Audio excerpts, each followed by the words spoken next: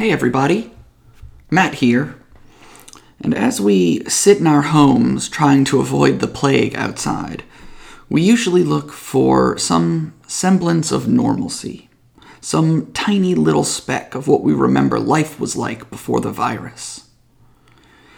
We hope that our weekly episodes, while not the usual gameplay, can bring some joy or normalcy to our chaotic lives. No matter what you think about politics or politicians, or the decisions they make, our fantasy worlds will always be a great escape.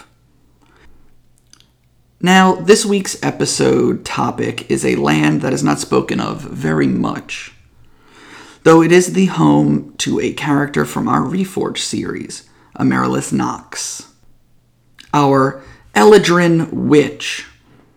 Her home is known as the Scorched Sanctuary. So, with that being said, let's jump in to this week's episode. Welcome to the Quill Institute, Session 2. You find yourself in a classroom again. The walls are the same white stone that you remember from last time, but this room is different. The walls are not plain, as they were last time. This time, the walls are covered in maps and charts, navigation equipment, blueprints. Around you are rows and rows of desks filled with other students, just like you, eager to learn. Into the room walks a half-elf female, wearing very well-made studded leather armor, dyed a deep green. Around her neck, she wears an amulet, carved with a quill and parchment. She takes a blue stone from her desk and gently tosses it into the air. It hovers over the center of the classroom, and suddenly a map of this island is projected above you and the other students. Hello, class.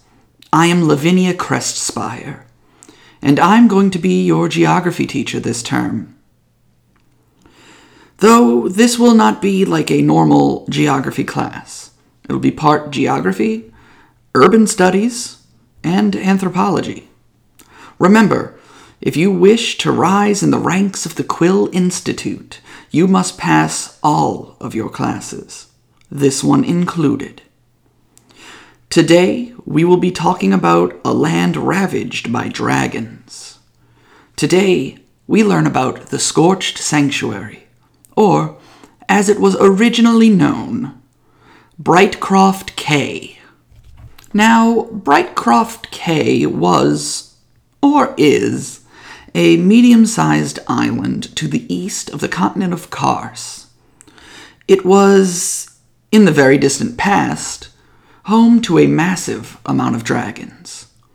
Historians believe it may have actually been the site of creation for all dragons. Historians, in speaking with the remaining dragons in our world, find that most dragons actually can trace their lineage back to Brightcroft. Some dragons made their way from Brightcroft Cay and began settling in other lands.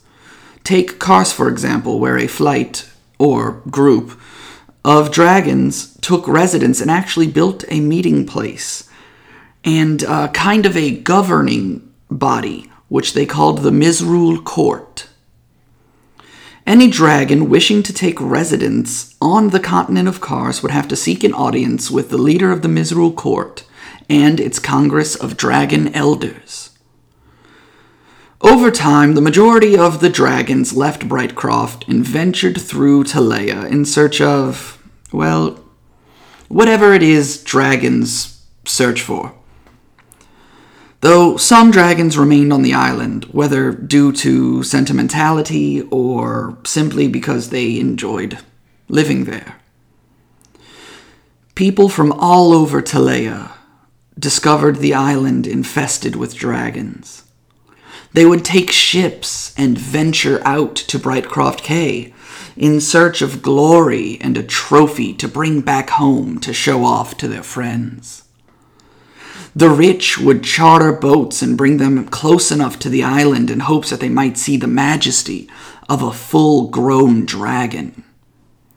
The rich and brave, or stupid in many cases, would venture onto the island. Few actually returned home. It became a sport for the wealthy and the stupid throughout Telea. Even those who dared come close to the island could draw the ire of a dragon. Though, as dragons moved away from Brightcroft Cay, slowly, over time, people moved onto the island in an effort to displace the dragons or just outright killing them. Dragons are strong, but in the end, the numbers usually win. And when a full contingent of armed people face one dragon, sometimes the dragon loses. The dragons, rightfully so, didn't take kindly to being kicked out of their homes and having their kin killed.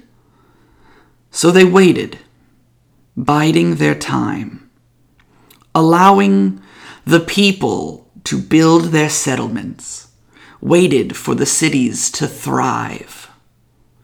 And after several years passed, the dragons came out of hiding. They left their caves and their hovels and wherever else they hide, and they attacked the settlements of men.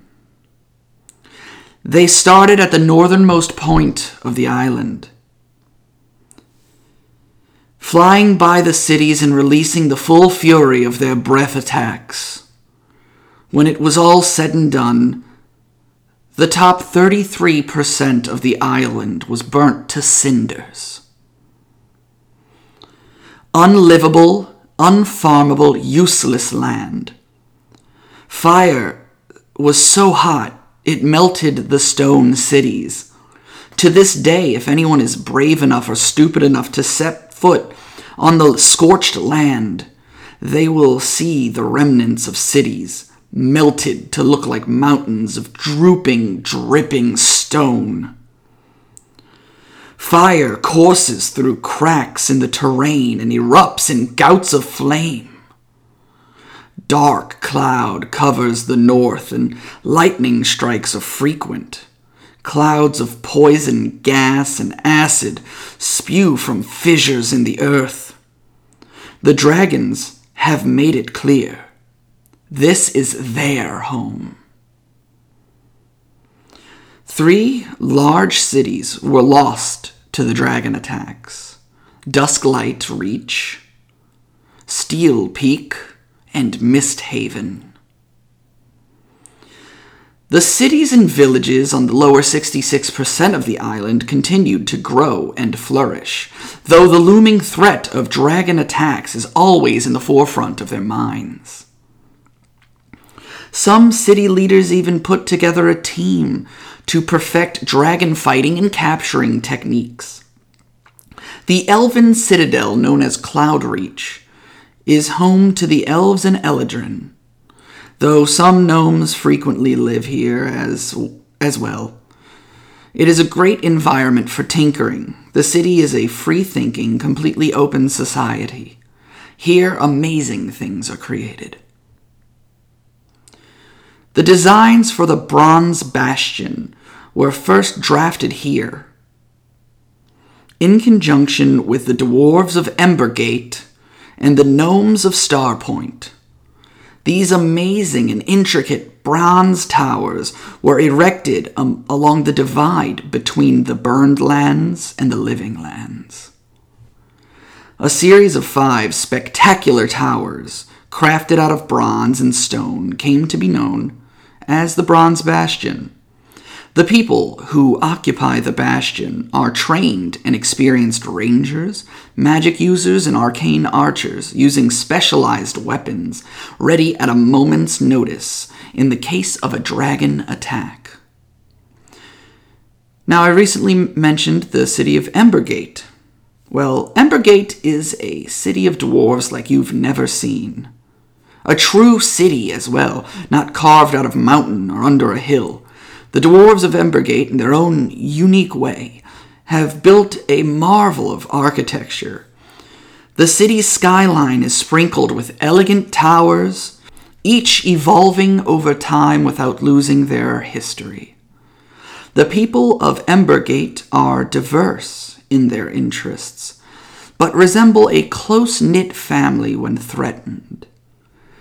They are home to a district of the city called Brugh, that's spelled B-R-U, with 2 dots over the U. The Brugh district is home to all sorts. It is the epicenter of what they call alcohol studies. A machine has recently been created there that, when fed 1 drop of a specific brew of alcohol, it can replicate it 100%. People here are able to drink rare brews from all around Talea without worrying about a gigantic price tag or depleting a rare commodity. Though, sadly, after 24 hours, the brew degrades back to water, so there is no use taking it home or trying to sell it, which most people understand. It is truly a marvel of science and magic combined. Moving on to Starpoint, a city of noise, steam, and gears. Here, tinkerers toil away, creating items to ease the stress of everyday life. The cityscape is full of rotating buildings, windmills, and a low cloud of steam. The air is moist, almost as if you have to swim through it to get from place to place. The weapons of the Bronze Bastion were created here at Starpoint. Large mechanical crossbows that load themselves are mounted in each tower of the Bronze Bastion, and also on the walls of the city of Starpoint itself.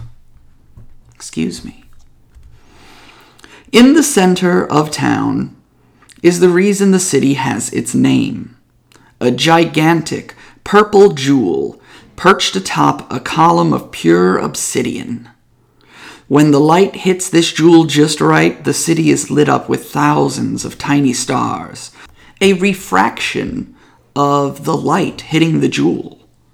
The gnomes here all work on their own creations. The population is cared for by the city government. Everyone is given food, shelter, and other necessities. If you feel the need to go into business for yourself, the profits you make are yours. Basically, you do whatever you want and the government takes care of you. We will explain where the food comes from shortly. However, sometimes the government may call upon you for use of your particular skills to help out in some way. The creation of the Bronze Bastion was one of those times. The design of the city was a group effort. Whenever Starpoint or even other cities are in need, if you are able to help, you will be called upon. Now, moving south to the villages of Fairwind Falls and South Summit. They serve as the main providers of wheat, grain, and other crops that help the island flourish and continue to create. However, this doesn't mean that the villagers there are without their own technological wonders. Machines have been created to do most of the work on the farmland without the need for anyone to get their hands dirty. Dew Hollow serves as a point of entry and a place where the fighters of Bronze Bastion may go for rest and relaxation when their watch is over. It's the city closest to the towers, you see, and the soldiers are quartered here in Dew Hollow. Think of this city as the gift shop entrance and exit for anyone who wishes to enter or leave the island. The Scorched Sanctuary as a whole is a very progressive and forward-thinking community. However, it is always under the threat of attack by dragons. Lavinia waves her hand, as the blue stone gently floats back to her. She picks it out of the air and sits it gently on her desk. She looks at you and the other students, and she speaks. It appears we are out of time.